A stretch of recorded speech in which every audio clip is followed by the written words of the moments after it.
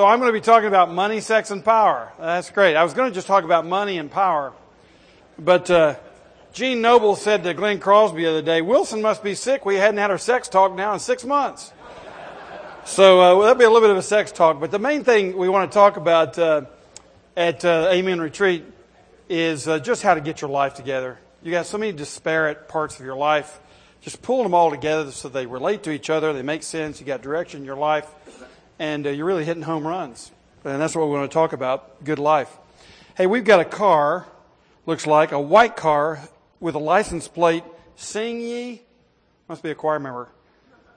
What about it? What about this car? Huh? Lights. Okay. So if you'd like to be able to drive to work this morning, or if you want a good excuse, just stay right where you are. It'll be fine. And you can tell them that there was nobody here that could give you a ride to work. So you got a good excuse. Guys, turn in your Bibles to Nahum, and in your study Bible, that's page 1480. Nahum the prophet. Nahum, if you have read it, it's just a scintillating book of the Bible, isn't it? Did you get a lot out of it? Just this excoriating judgment of one nation. Basically, it says, go to hell, Nineveh. I mean, that's what it says. I used to go to Tennessee, Alabama football games, and they would tell each other to do that. But here in Nahum, that's about what you get, is that, it's all over for Nineveh. And we're going to see why this is an important book of the Bible for us. This was written in the mid-7th century, about 100 years after Jonah. And you remember Jonah went to Nineveh. He didn't like the Ninevites either. They're a bunch of terrorists from northern Iraq, frankly. And he didn't like them, didn't want to go there, didn't want to preach God's grace because he was afraid they would repent and enjoy a relationship with God and come into the church and be his brother and sister. He didn't want that at all. So he headed for Tarshish. And God headed for him and put him in the whale's belly, spit him out on the ocean, said, on the shore, and said, let's try that again. So Jonah goes back to Nineveh, not with a whole lot better attitude, but he does preach, and God, sure enough, through the message of a reluctant preacher, he converts Nineveh. Even the king was dressed in sackcloth and ashes, and he put sackcloth on the animals. He was in such deep repentance, the king was. And Jonah pouted. Say, I knew you'd do that, God. If I preached the gospel, I knew you'd make them believe. Some evangelist, Jonah was. And so God showed great grace to Nineveh. This is 100 years later. And meanwhile, you remember we discussed last time that the Assyrians had not only conquered and taken captive the northern kingdom, so that now all of Israel, the northern kingdom, is being ruled by Assyrian generals. But now they besieged Jerusalem. They're going for the southern kingdom, Judah. And they were unsuccessful, remember? Because an angel slayed 185,000 Assyrians that night, showing that when Hezekiah the king trusted God instead of political alliances, God will take care of you. And he did. And so Jerusalem was delivered. Well, this is a little later. And we enter into the very wicked kingship of Manasseh, who followed Hezekiah. Manasseh ruled for 55 years. And it appears that Nahum is written in the middle of Manasseh's reign. And Manasseh was trying to buy out the Assyrians so that they wouldn't conquer Judah. And he was playing all the political schemes and games that God forbade. Instead of trusting in the Lord, Manasseh was trusting in his own wit. But it was the middle part of that century, in the 600s, 7th century, and during the reign of wicked King Manasseh, when Assyria is the world power, and they're at the ascendancy of their world power. They are the big cheese in that entire part of the world. And Nahum takes out after them. I mean, think about this. You've got a king. Your king is pro-Assyrian because he has a carefully nuanced alliance to keep them from invading. Assyria already rules in the northern part of the kingdom, which is Israel, and is a constant threat to the south. And you're out there preaching God's hellfire and brimstone against Assyria, the biggest power in the world. That's called unsafe preaching. But Nahum had a message from the Lord. If you look at the very first verse, it says there, an oracle concerning Nineveh. That word oracle could also, and often is, translated burden. A burden concerning Nineveh. Well, you better believe it was a burden. It was a revealed oracle or word from the Lord, but it was a huge mishah, burden for Nahum. And you know what, gentlemen? Sometimes a truth that you've got in your heart is a huge burden to you. And if you've been following God for very long at all, you know that's true. That you have many truths and many things that you know that become quite burdensome to you. For example, if someone dies and they don't know the Lord, you're silent, your mouth is shut, but inwardly you have this huge burden. If someone is doing something at work and you seem to be the only one who thinks it's dishonest, you've got a huge burden on your heart. If you believe something about public morality and you're at a cocktail party and everyone is making fun of your position and you're trying to decide whether to say anything or not, you've got a huge burden on your heart. If one of your kids has not yet come to the Lord and is in danger of their own life, you have a huge burden. Why? Because you have a word from the Lord about reality, about heaven and hell, and about truth, and about the gospel, and about what's right and what's wrong. And that's exactly what Nahum had. He had a word from the Lord, and it was a huge burden to him. So let's realize that as he preaches this message, which to us just seems so negative, it was a huge burden to him. So let's take a look. Let's read through chapter 1. We'll spend most of our time there probably. And let's get the gist of this message that God had given Nahum the prophet. And by the way, it says, the book of the vision of Nahum, the Elkoshite. Where is Elkosh? Well, we don't know for sure. But 4th century Jerome, who you may remember translated the scriptures from Greek into Latin, and the Latin Vulgate is really Jerome's work. Jerome, in the 4th century, did a lot of archaeological, historical study, tried to figure out where things happened.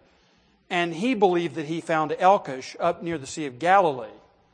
So since then, a lot of scholars have felt that Nahum actually comes from the northern part of Israel, which, remember, is under Assyrian rule at the time this is written. So he has a lot of reason to understand the viciousness of the Assyrians and God's judgment against them. But he also, it adds to his courage, to his profile, because that's his hometown. Assyria could just level his hometown and all of his relatives. And believe me, that's exactly what they would do on many occasions. So he has this huge burden, preaching at the expense, the risk of his own life and the lives of his own family. But let's look at it. An oracle concerning Nineveh, the book of the vision of Nahum the Elkoshite. The Lord is a jealous and avenging God. How'd you like to start your gospel message with that? I'd like to share a few things with you about God. He's a jealous and avenging God. The Lord takes vengeance and is filled with wrath. Now you make that your memory verse today. Share it with your partner when you go to work. The Lord is a jealous and avenging God. The Lord takes vengeance and is filled with wrath. That's kind of the keynote to the entire book, by the way. The Lord takes vengeance on his foes and maintains his wrath against his enemies. The Lord is slow to anger and great in power. The Lord will not leave the guilty unpunished. His way is in the whirlwind and the storm, and clouds are the dust of his feet. He rebukes the sea and dries it up. He makes all the rivers run dry. Bashan and Carmel wither, and the blossoms of Lebanon fade. The mountains quake before him, and the hills melt away. The earth trembles at his presence, the world and all who live in it. Who can withstand his indignation? Who can endure his fierce anger?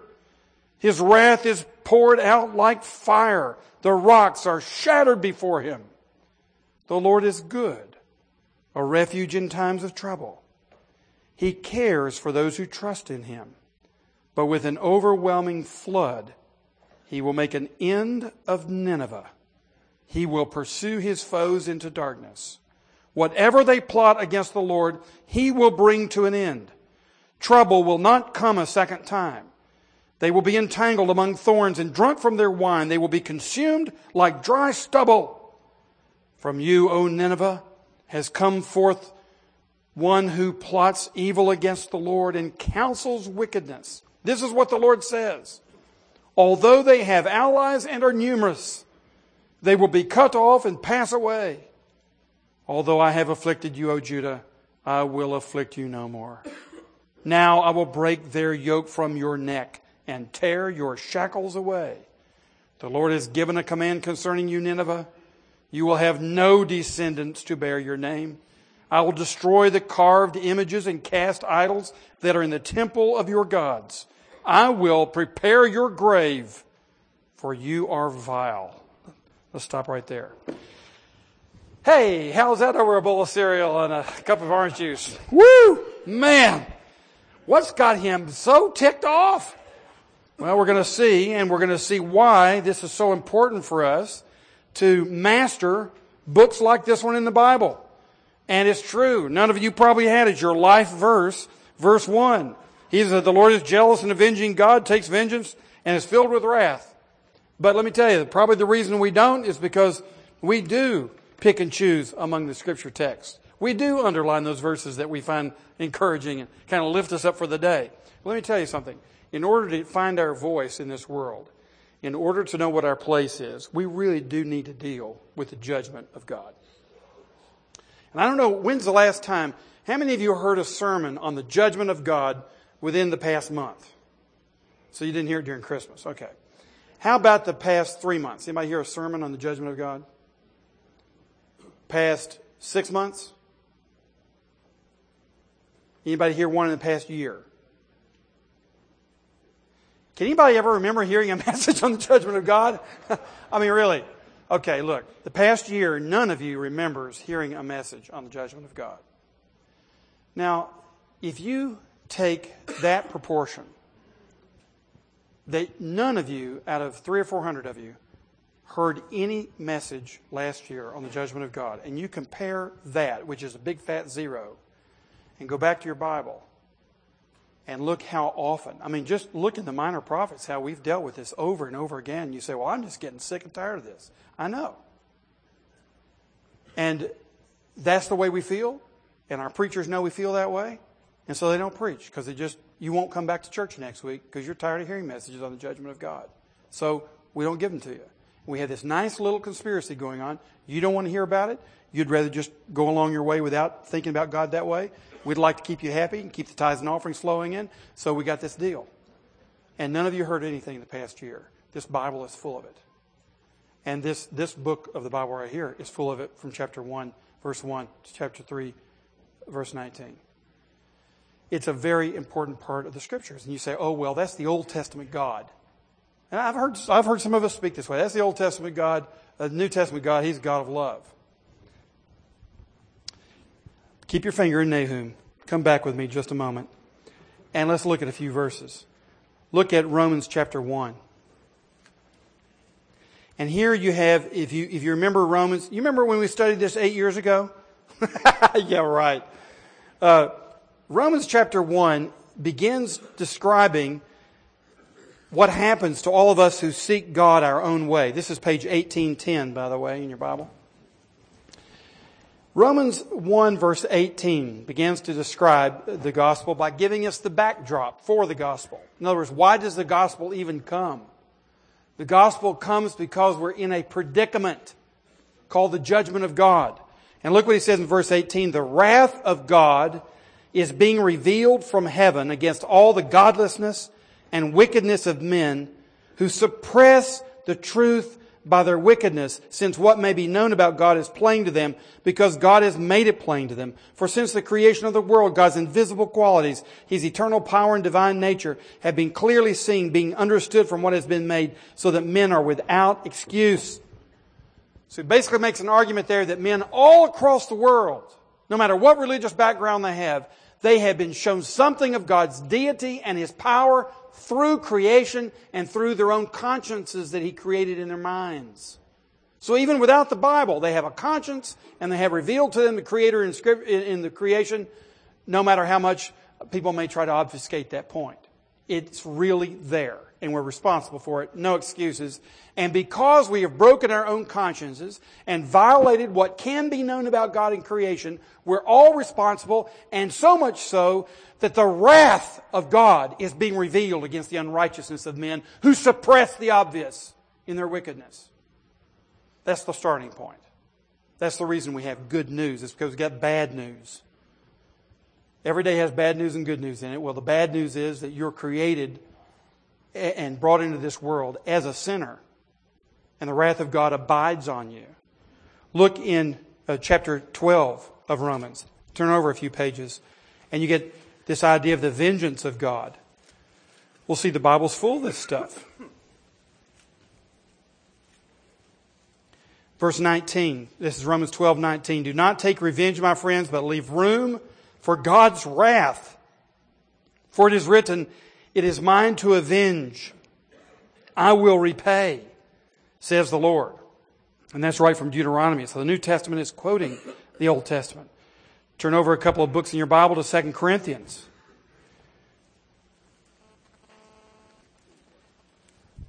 Second Corinthians chapter 5.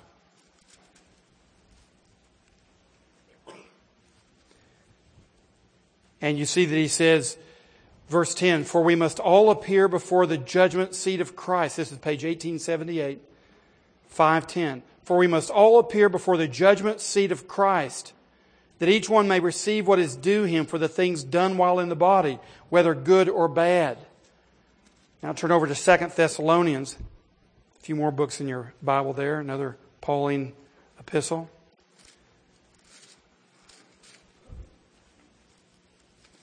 2 Thessalonians chapter 1. This would be page 1945.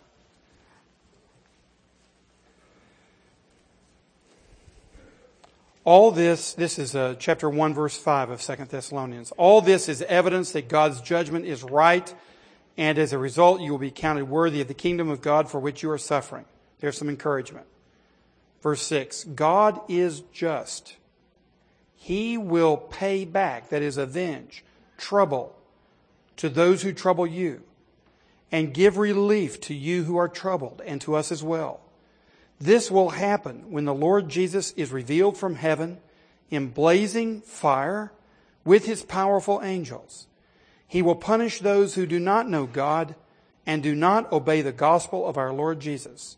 They will be punished with everlasting destruction and shut out from the presence of the Lord and from the majesty of His power on the day He comes to be glorified in His holy people and to be marveled at among all those who have believed. This includes you, because you believed our testimony to you. And of course, we studied Revelation last year. You know what that book says about God's judgment. If you want to know which prophet in the Old Testament or which prophet in the Scriptures talks about judgment more than any other prophet, it is Jesus Christ. There are more verses in the Gospels on judgment than any book in the New Testament. And Jesus speaks more often about judgment than does any prophet or writer in the New Testament. Why? Because it's true. And if it's true, this becomes an enormous reality with which we must deal. And the success of our dealing with it is the success of our eternal welfare, the success of our eternal lives. So obviously, Jesus being the only one who came from there, the very presence of God, and is God Himself, therefore knows intuitively and immediately, infinitely more than any of the other prophets, He knows this is vital for us to deal with. And we're going to see today why this is vital for us to deal with it. And when we deal with Nahum, let's just realize we need to listen carefully and look at what God is saying about Himself and about His judgments, so that we may apply the same principles according to who God really is, not what you want God to be, Everybody creates a God that they can get along with. We all do that. And you have to come to the Scriptures and get your God recalibrated and find out who He really is, not what you want Him to be, so that we are dealing with the real God. Now, what we find out in these first verses that we just read is that God's judgment flows from His jealousy. You see the verse here, the Lord is jealous and an avenging God. Now, what does that mean? God is jealous. Well, you could look in Exodus, for example, in chapter 20 when He talks about the Ten Commandments, and we find that God is a jealous God. He is zealous for His own glory. Therefore, He is jealous when any other God is put before Him. And this is not just immature petulance in His case. This is a desire for what is good and right and holy. And He is good and right and holy. And therefore anything that competes with His worship is immoral. So that basically every offense is offense against His glory. And He's jealous for His glory because His glory is the ultimate good. And when He creates humankind and wants to be good to them, they must be like Him. And so anything that obfuscates His glory is an impediment to the welfare of His people. So He's jealous for His glory. And He pays back. Why? Why does He pay back? Because He is a perfect judge. And a judge requires payment for that which is done wrong. And requires restitution for that wrong that has been committed against a neighbor. A judge requires justice. And if God's character is the ultimate good, and when His praise is abridged or impeded in any way, there has to be a just response. This is not some capricious, out of control, type A, angry male, alpha male sort of response. This is the anger, the settled anger and wrath of a just and holy God. A lot of folks have a problem with something that's in the Westminster Confession of Faith. Actually, you might want to turn there. It's in the back of your Bibles. You actually have a Westminster Confession of Faith back there. Keep your finger in Nahum. We'll come back. But if you look on page 2176, page 2176 at the very back, you'll see down there on the lower left, chapter 2 of the Westminster Confession of Faith, which is the theological chapter about the very being of God. And we say there is but one only living and true God. This is chapter 2, paragraph 1. There is but one only living and true God who is infinite in being and perfection, a most pure spirit, invisible, without body, parts, or passions. Passions is the word used in the 17th century that a lot of folks today have trouble with when they think about God. They say, well, God is passionate.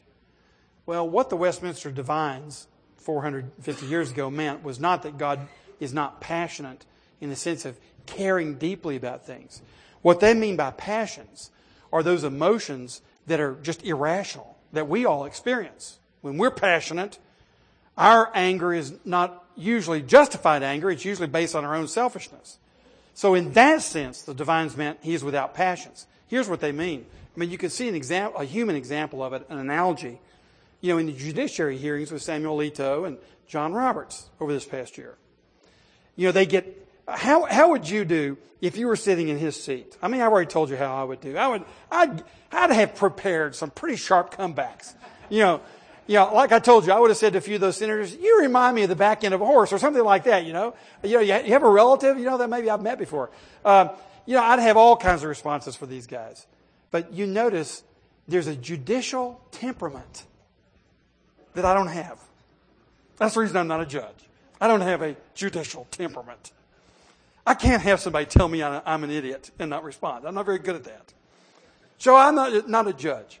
But you notice how we all value judges who have judicial temperaments. So they can be asked these questions that have angles to them and suggestions to them and innuendos to them that really you're a creep and have bad character.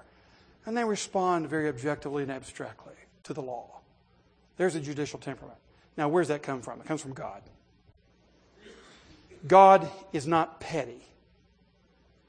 He is consistently on theme, which is His own righteousness and holiness in all the earth.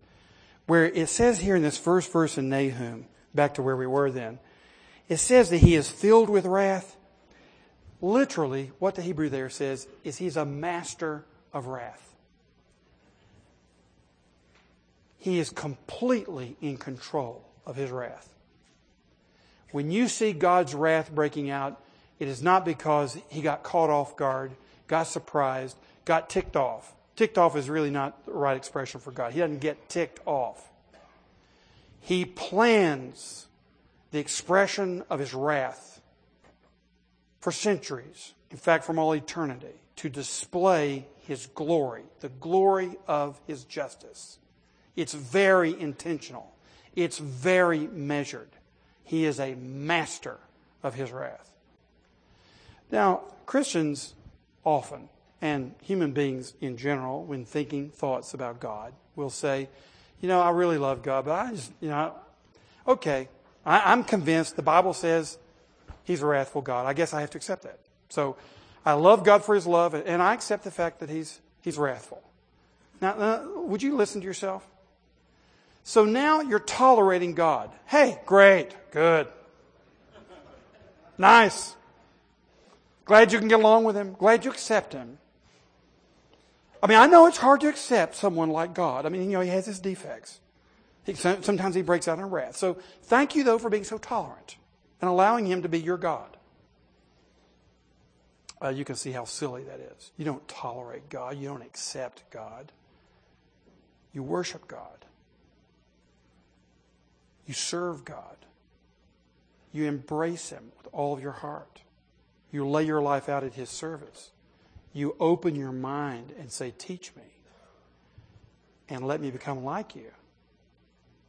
So, gentlemen, you don't accept God's wrath.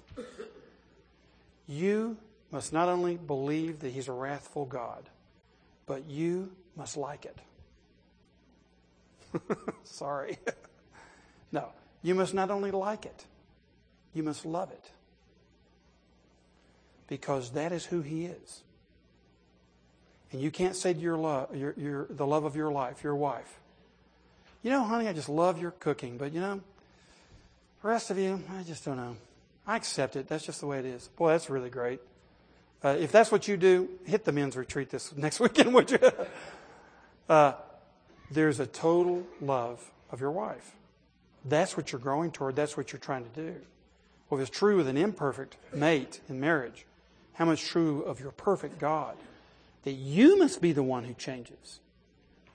You don't tolerate Him. You worship Him and love Him and adore Him and serve Him and proclaim Him, even when it's a burden. So, if you've been reluctant to receive this aspect of God's character, here's what you've been reluctant to do. You've been reluctant to receive God Himself. Because that's who He is. So let's dig in and see what this wrath is all about. You'll notice in the first couple of verses, you get this idea of jealousy, or rather taking vengeance. Look at verse 2, the Lord takes vengeance. Verse 2, the Lord takes vengeance on His foe. And then, verse 2, let's back up. Verse 2, first line. The Lord is a jealous and a vengeance-taking God. So you get it there the first time. Same word, participle. A vengeance-taking God. And then the Lord takes vengeance. And then again in the third line, the Lord takes vengeance. You think He's trying to make a point? The Lord does repay for wickedness. He's a judge. And we're going to see why this is so vital to our salvation. Not just to our worship, but to our salvation, that we understand this. And then you also see the word the Lord is given 3 times in verse 2. The Lord is the word Yahweh, which is His covenant name. It's the name by which He is called by His people. Yahweh, Jehovah. So we're saying, your God, O Israel, is a vengeance-taking God. Your God, O Israel, is a vengeance-taking God. Your God, O Israel, is a vengeance-taking God. So, O Israel, I think God's trying to make a point this morning. He takes vengeance. Let's look at the meaning of this. Out of this vengeance, first of all, we're going to see He takes vengeance on His enemies. And in verses 3 through 5, what we've had there is just this awesome display. The whole earth trembles. Who can withstand His indignation? The mountains quake. The earth trembles. The sea is rebuked. It dries up. All the rivers run dry. His anger just fries everything. It's so interesting that, when you see movies or little video clips of the tsunami, 13 months ago. People who were out, in Indonesia just taking a great vacation with a girlfriend, shacking up, and just hanging out. All of a sudden, here comes the wave. First of all, you don't know it's hitting you, and then you realize, we got to get out of here. And then you just see people just running in abject terror, from the shore. Or you find the Katrina disaster and how people are just on the top of their roof waving to the helicopter, please. All of a sudden, we're not very cool anymore, are we? We're not laid back. That great southern quality of debonair. We're not laid back anymore. All of a sudden, we got our attention and we're desperate. And that's something that needs to happen to us every day of our lives. There's something really important about life. Doesn't mean that we don't enjoy our vacations. But it means that down deep inside, we're always alert and aware that something very important is happening and is about to happen. And that there's a very important agenda upon the hearts of those who know about it. And it does at times create a burden. So we live in light of this awesome wrath all the time. It is unendurable. Verse 6, he says, who can withstand it? Who can endure it? And the scriptures say over and over again, you saw this in Revelation, that people will be saying, cover me. Be saying to the mountains, just cover me. Send the avalanche and cover me up. I'd rather die by an avalanche than to face the unbridled, unvarnished judgment of God and face His wrath head on. So there's something awesome about this. He does take vengeance on His enemies. Notice, secondly, that this, in a strange way, gentlemen, is a comfort to His people. Look at verse 7. He says, the Lord is good. It looks as though He's almost changing the subject. He was talking about His terror, and all of a sudden you have, the violins start playing. We've been hearing the drums and the trumpets, and then we hear these violins. The Lord is good, a refuge in times of trouble. He cares for those who trust in Him. But with an overwhelming flood and so on. Now, we're going to see how you cannot be comforted without the wrath of God. The very thing you're trying to avoid because you don't like His wrath is the very thing that will prove to be your comfort and your salvation. The very word Nahum means comforter. He says, strange comfort comes out of the blocks, preaching fire and brimstone. Well, here's why. God shows that He cares for us and He defends us. And verses 8 through 14 show us how God's anger toward Nineveh is a defense of His people, among other things. It, first of all, justifies His own character as a holy God, because Nineveh has been doing some outrageous things against His very name. But He also is defending His people. And you are defended, you are saved by the wrath of God. You thought you were saved by the love of God. Well, you are saved by the love of God. But you're also saved by the wrath of God. And the reason is, you're saved by God. And He is loving and wrathful. He's loving in that He loves you with no reason whatsoever except that He loves you. And He delivers you by destroying your enemies and His enemies. This is the whole ballgame. So if you don't like the wrath of God, you're just going to be swimming around with your enemies all the time, taking pot shots at you for eternity. That's called hell. But wrath purges heaven of its uncleanness and purges you of your uncleanness and purges this universe of your enemies. That's called wrath and justice and holiness. So he defends them. First of all, aggressively. He will pursue, that should be a he will pursue his foes into darkness, says verse 8. He is going after them. Have you ever seen how when your dog has a litter of pups, and sometimes you want to just take one of those little puppies and play with them, and Mama don't like that too much sometimes. She can get what we call real bitchy. And you can get your hand bitten off if you're not really careful. If you don't have a good relationship with her and she doesn't trust you, she doesn't like that, especially when they're really, really young.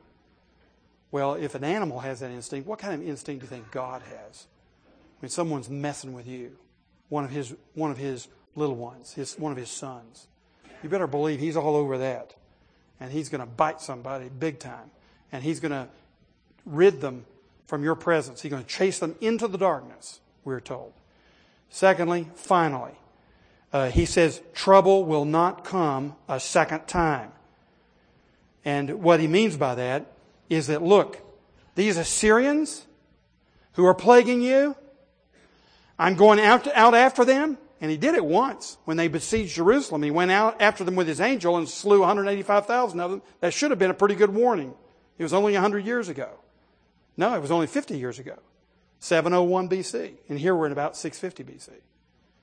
He's basically saying, look, I'm going to deliver you from these people in such a way you ain't going to have to deal with them anymore. And of course, that's exactly what happened. In about 38 years, they were completely wiped out by the Babylonians. So that 300 years later, people didn't even know where Nineveh was. I mean, think of it. You had these ancient cities like Alexandria, Jerusalem, Damascus. We know where those cities are. But for centuries, people didn't even know where Nineveh was. Completely wiped off the face of the map. Believe me, Israel was not troubled a second time with Assyria. But you say, well, Babylon came along, and they troubled Judah. They sure did. But look in the back pages of your Bible. What is the world order called? The city of Babylon. And what happens to Babylon? Destroyed forever. You're not troubled a second time with Babylon. So what you have here is God's judgment of the entire enemy army of God's people, and they're going to be dealt with finally. Now that ought to allow you to walk in a certain way in life, knowing that that's true. So he says, you're not going to be troubled a second time. And then they're dealt with very specifically. What I mean by that is he says in verse 11, from you, O Nineveh, has one come forth. And literally, he says one has come forth and counsels wickedness, or literally son of wickedness, or what is known more literally, son of Belial. You're a son of Belial. Well, you say, where does that come from? Well, in the Scriptures, you'll find several references. The only New Testament reference is 2 Corinthians 6:15, where Paul says, don't be unequally yoked, because what does Christ have to do with Belial?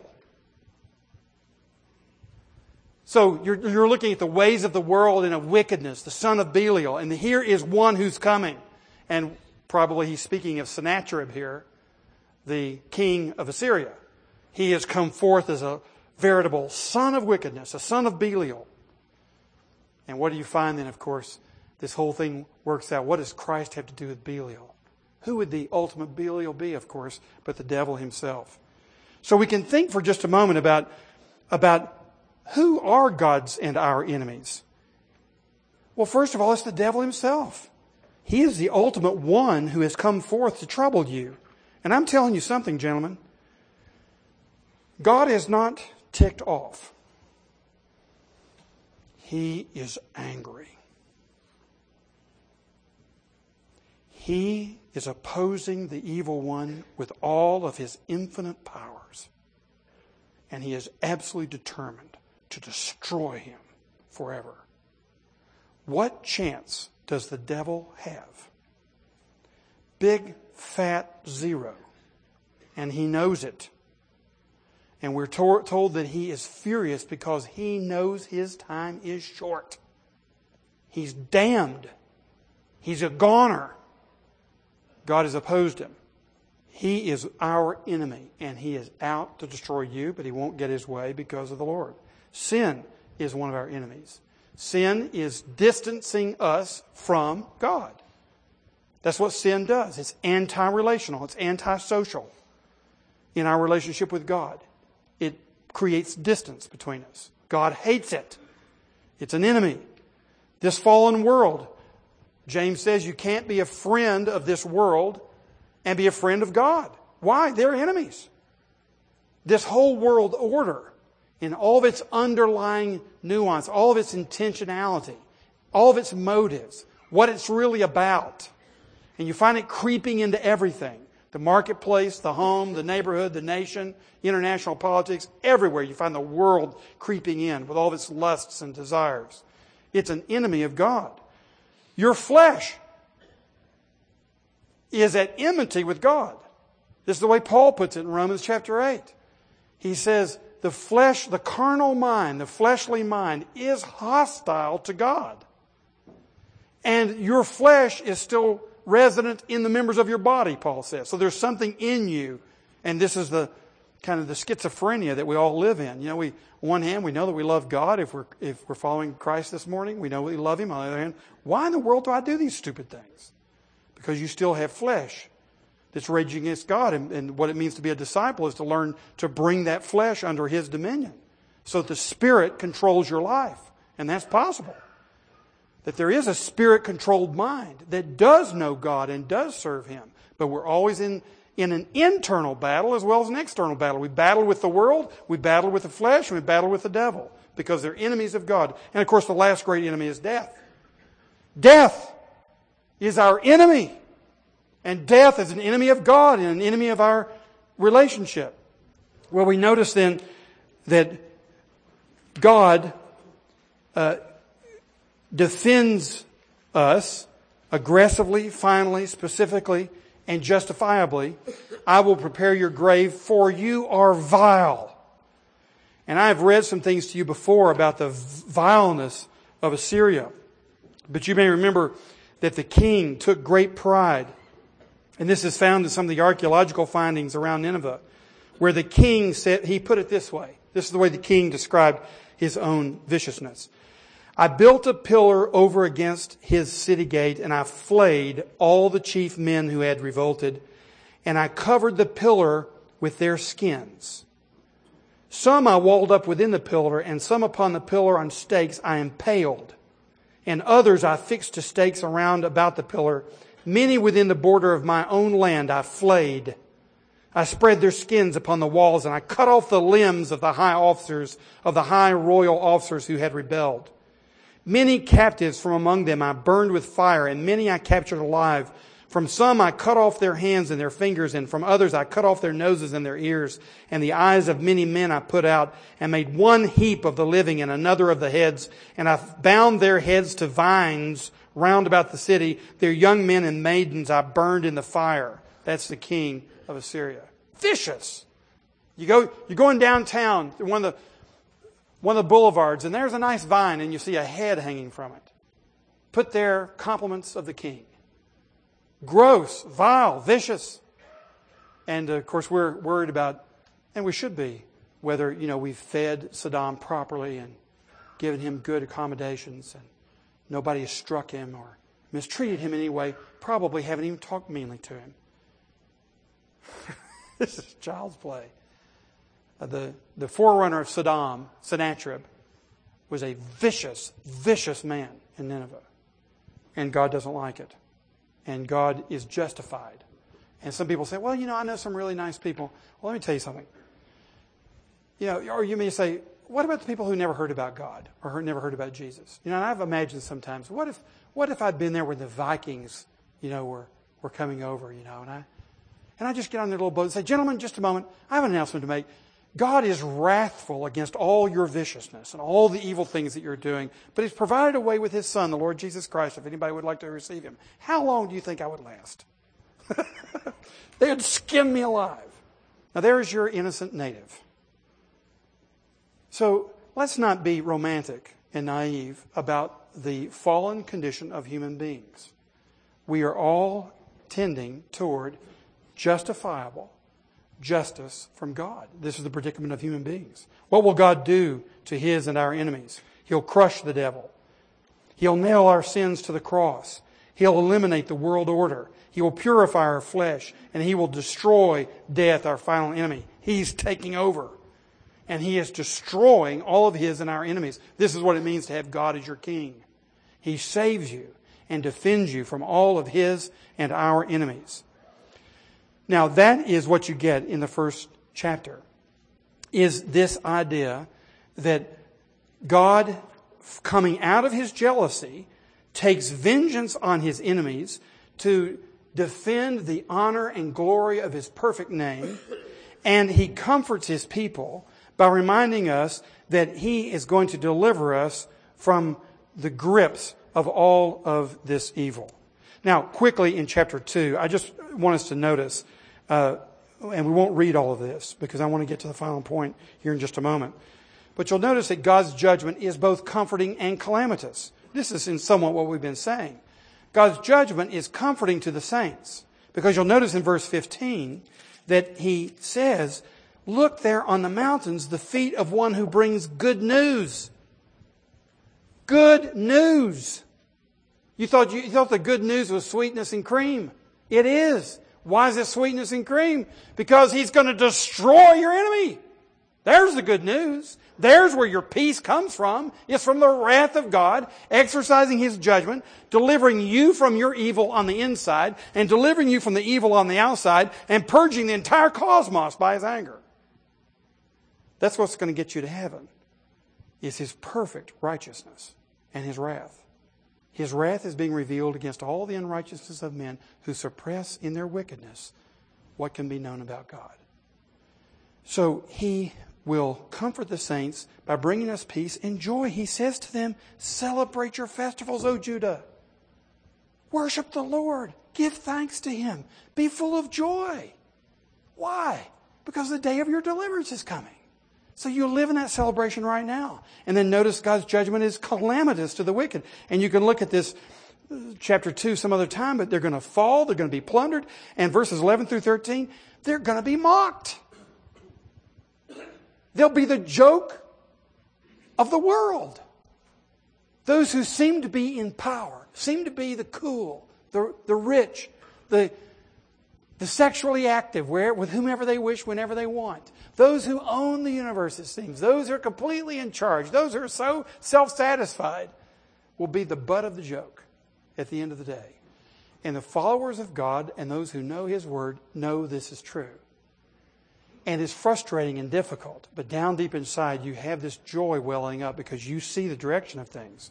Now let's quickly move to chapter 3. And I'm sorry we're moving so quickly because of time. God's judgment is certain. You don't have to wonder about whether this is really going to happen or not. Brothers, it's going to happen. Why? Because the sins of the wicked are great. All because of the wanton lust of the harlot. If you'll look in verses 1, or look at verse 3. Chapter 3. Look at verse 1. Woe to the city of blood, full of lies, full of plunder, never without victims. Look at this staccato building toward a crescendo. The crack of whips, the clatter of wheels, galloping horses, jolting chariots, charging cavalry, flashing swords, glittering spears, many casualties, piles of dead, bodies without number, people stumbling over the corpses, all because of the wanton lust of a harlot. So you can feel that march coming on. And the prophet, he's preaching in such a way, it's a very powerful literary technique, so that you can almost hear the chariots coming. You can almost feel the rumble of the ground as they come. You're supposed to feel that because you're living on the edge of the final day of God. And you're living in the light of these realities. All because of the wanton lust of a harlot. Their sins are great. My sins are great. And the judgment of God must come marching against my personal sins. They are awful. They are evil. They're against Him. My sins.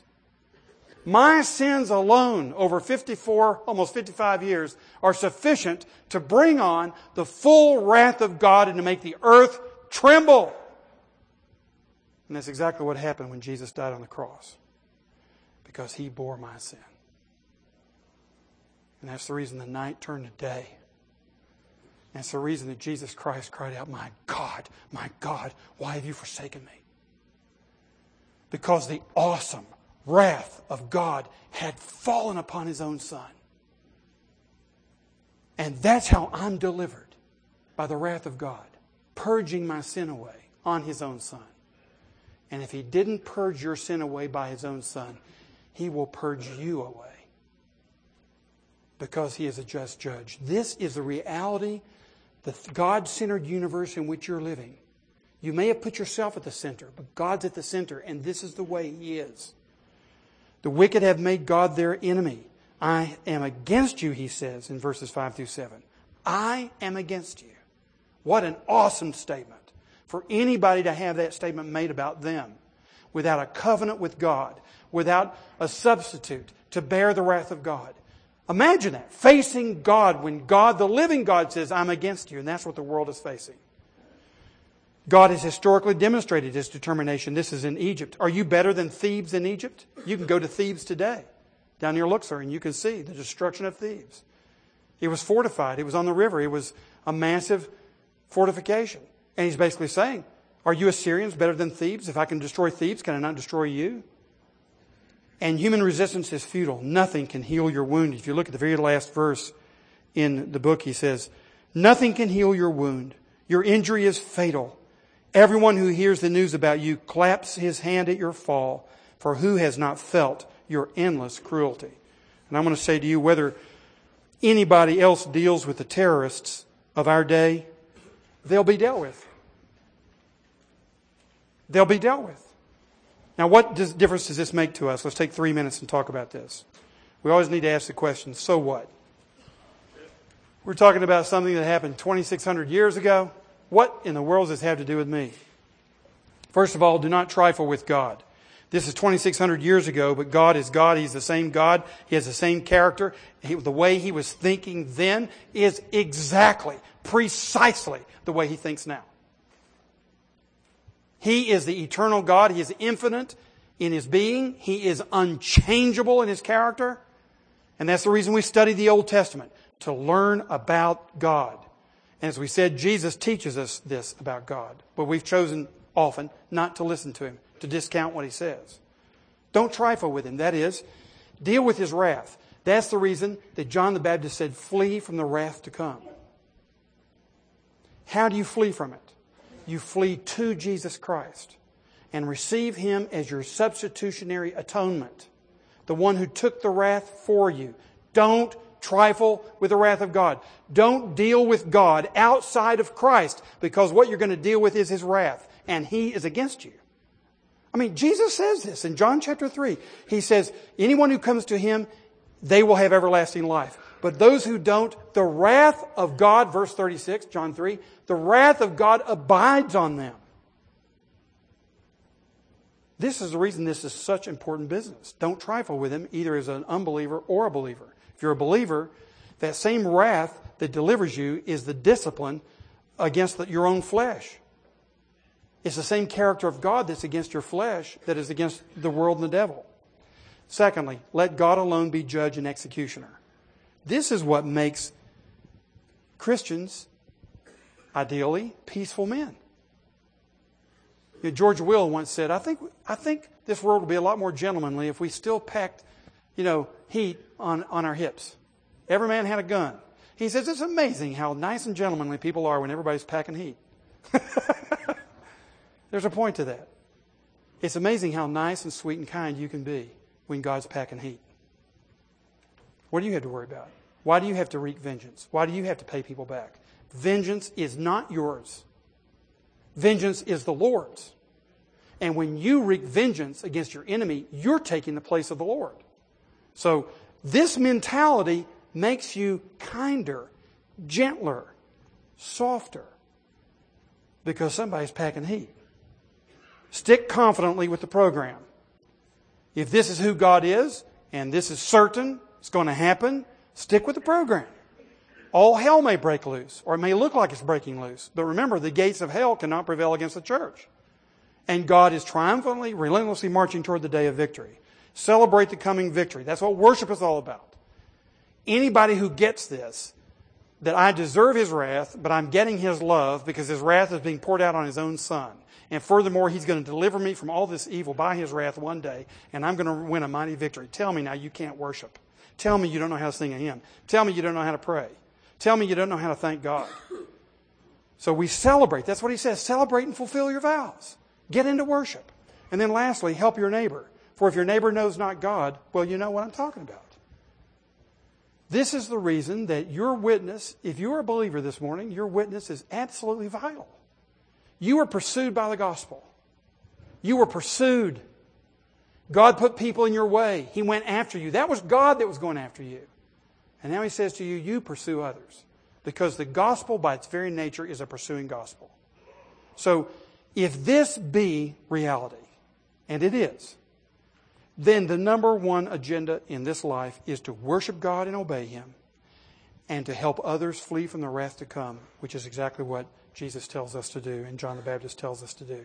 Now, that's the reason that it's important to deal with this very dominant message in the Bible about God's judgment. Let us go out of this place and be men who are living in the light of God's character as a very loving and gracious God, which is all the more amazing because He is also a just and a holy and powerful God. Let us pray. Father, we thank You for Your character, and we thank You that out of that character flows Your providence in history, and that one day You shall bring it all to a beautiful conclusion. We thank You for Your Son who has come to this world to bear the wrath of Almighty God for our sins, to set us free.